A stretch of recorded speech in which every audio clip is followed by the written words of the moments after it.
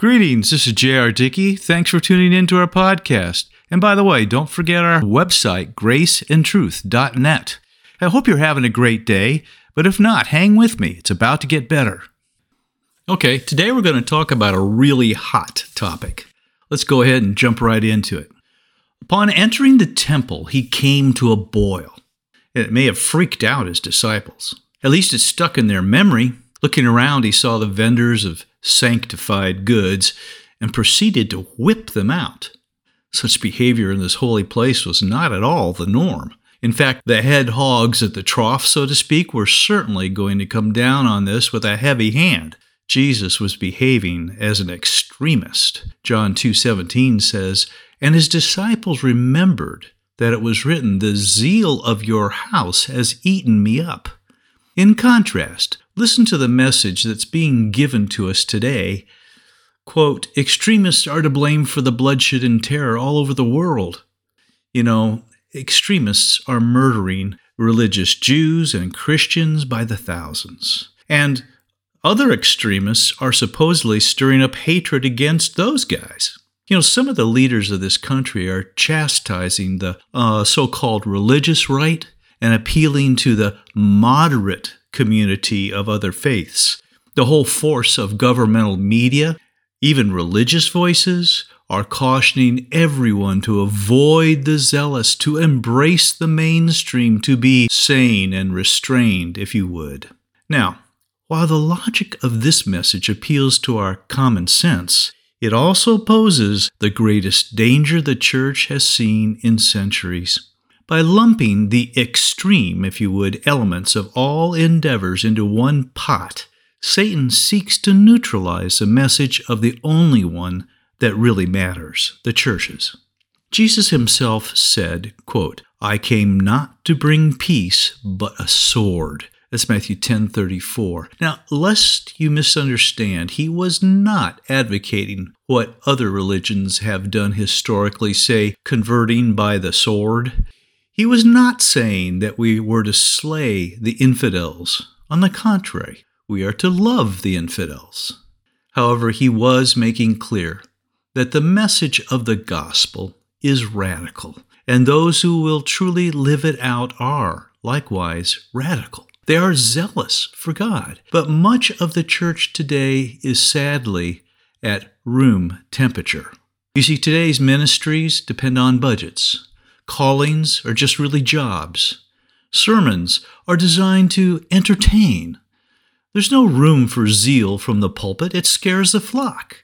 Or from the flock, it scares the pulpit. And so we've nurtured environments that won't offend in the course of either worship or witness. Consequently, we're not changing the world around us like we used to. More and more, the world is changing us. You may say, speak for yourself. Trust me, I do. But to do justice to the issue, let me explain more carefully what zeal is and why the Lord desires it and its fruit. In the Old Testament, zeal is literally the attitude and action spurred by jealousy. This is fascinating because it implies a definition with an intimate relationship.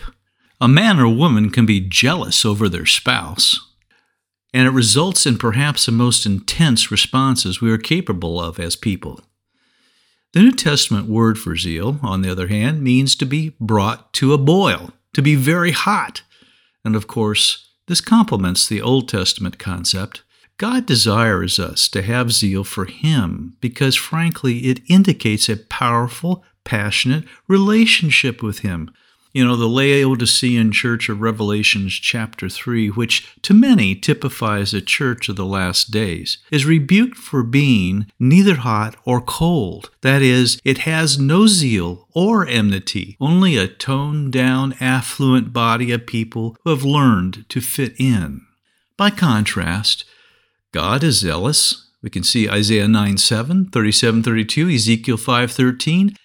Also, Jesus is zealous. See John 2:17. The early church was zealous. See 2 Corinthians 7:11, 9:2. And Christ tells the Laodiceans to, quote, "Be zealous, therefore, and repent." It's in Revelation 3:19. So, what intense response are we to have for our God?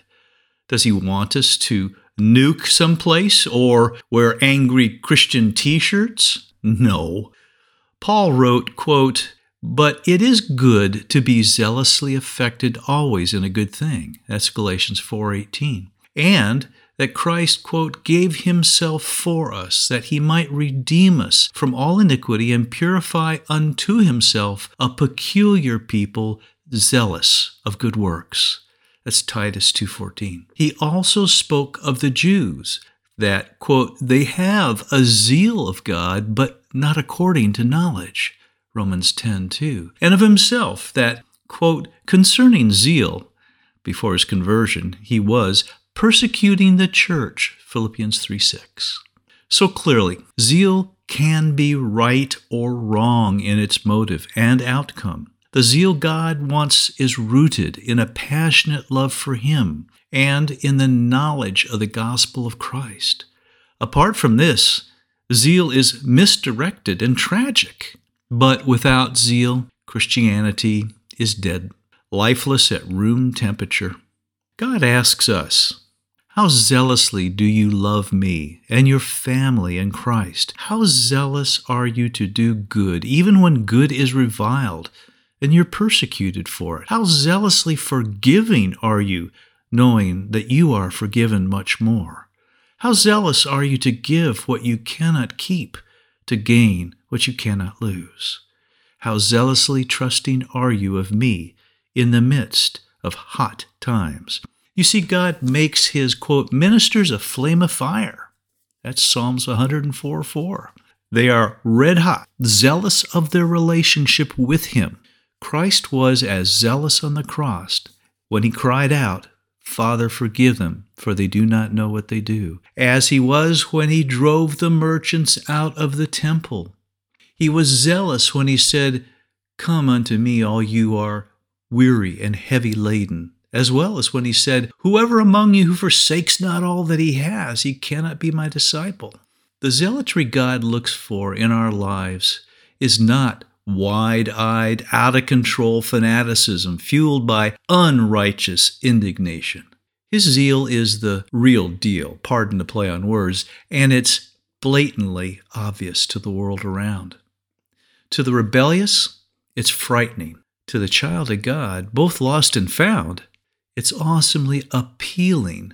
It's not worked up by some holy cheerleader. It's manifested by a heart that's entirely wrapped up in God.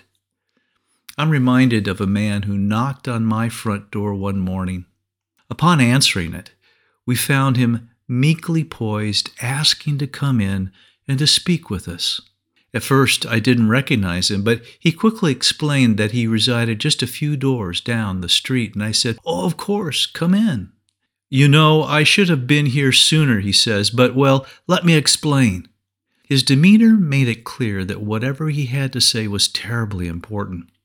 As a consequence, we listened somewhat apprehensive.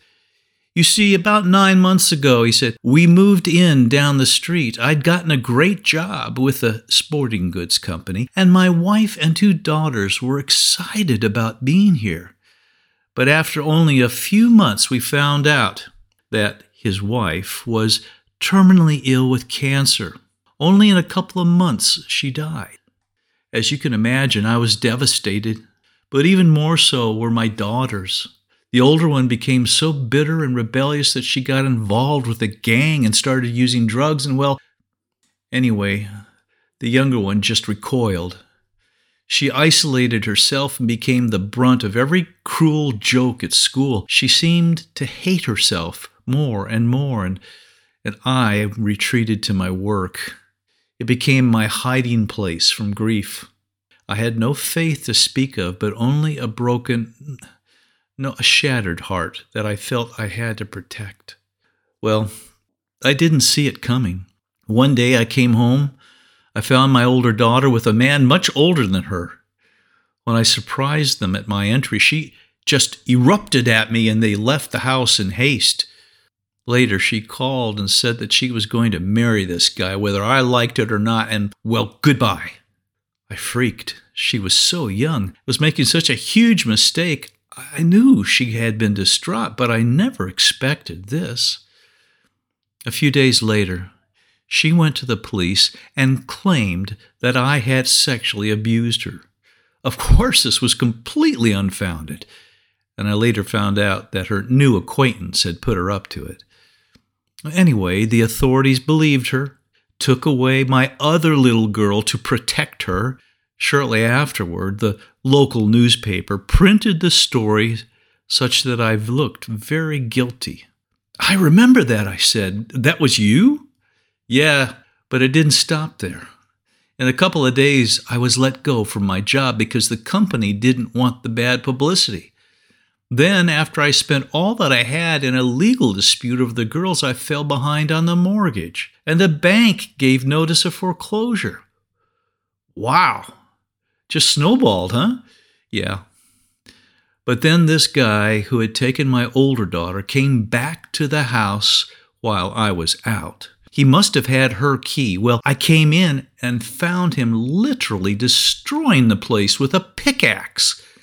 He chopped up the furniture, the walls, the TV, even the last pictures I had of my wife and kids. I honestly couldn't believe my eyes. He threatened me with the axe and laughed hideously. He mocked that my daughter was now his and that if I knew it was good for her, I'd vacate the house immediately. I later found out he wanted to use it as a place to make and sell drugs. Then he left, breaking several more windows on the way. Well, my mouth was agape listening to this incredible tale. He continued, so I'd lost it all. My dear wife, my daughters, my job, my house, even the last mementos of happier times. I was broke, and really broken. I had nowhere to turn. No friends, no family, so I pawned some stuff and bought a pistol. I drove out of town, headed north, and pulled over to the side of the road to just end it. I took the gun and pointed it at my head. I was shaking so hard. But then the most miraculous thing happened. In the deepest part of this pit, this dark, dark hole I was in, for some reason, I saw this picture in my mind that was so vivid, I couldn't shake it. And that's why I'm here now. All I could see was this joyful countenance of your little girl. She was 12 then. You see, she and my younger daughter played together a lot, and she was always sharing with her about Jesus. I mean, it was natural, so natural, and she was obviously so in love with Christ. She just wanted to help my little one, and she really did. But I'd rejected it. At least I thought so. I was so strong and sane for this nonsense, or so I thought. But there in my car, with this gun to my head, I realized I was wrong. Her shining face seemed to say, "Come home. God loves you and He will help." So I put the gun down, drove back into town. I saw the church, on the north side of town, and pulled in. To my relief, the pastor was there, and I sat down and talked with him for a long time. There and then, I gave my heart to Jesus Christ, and I was born again. I just can't tell you how that changed me. And the next day, the authorities contacted me and said that my older daughter confessed that her accusation was a lie and that they were returning her, as well as my younger daughter, into my care. And shortly afterward, the paper printed a great article. Then I even got my job back with a raise. My house is still mine, and it's fixed back up. And we're totally in love with Jesus. He's given us new hope and a real faith, more real than anything I see with my eyes. And your little girl's faith? Friend, how thankful I am for that now. Yes, zealous Christians are the only ones who make a difference in this world. They are the real salt and light Jesus spoke of. They bear the fruit of the Spirit in abundance. May we all forsake the rags of timidity, the lies of worldly conformity, and a spiritually tepid lifestyle. While the world is vilifying religious extremism, let's not confuse this with the passionate zeal we need to have for our God.